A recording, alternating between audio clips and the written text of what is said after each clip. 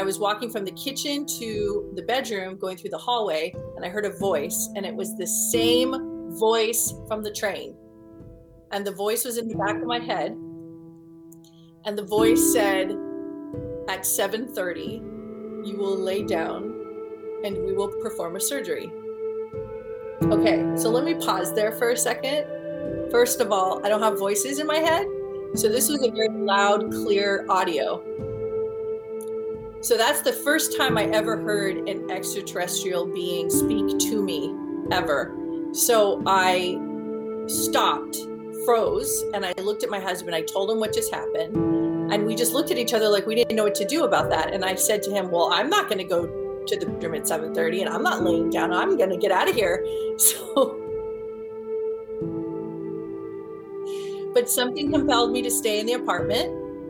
And towards 7:30, I started feeling this very strong urge to just walk towards the bed. And I actually couldn't really move from that course.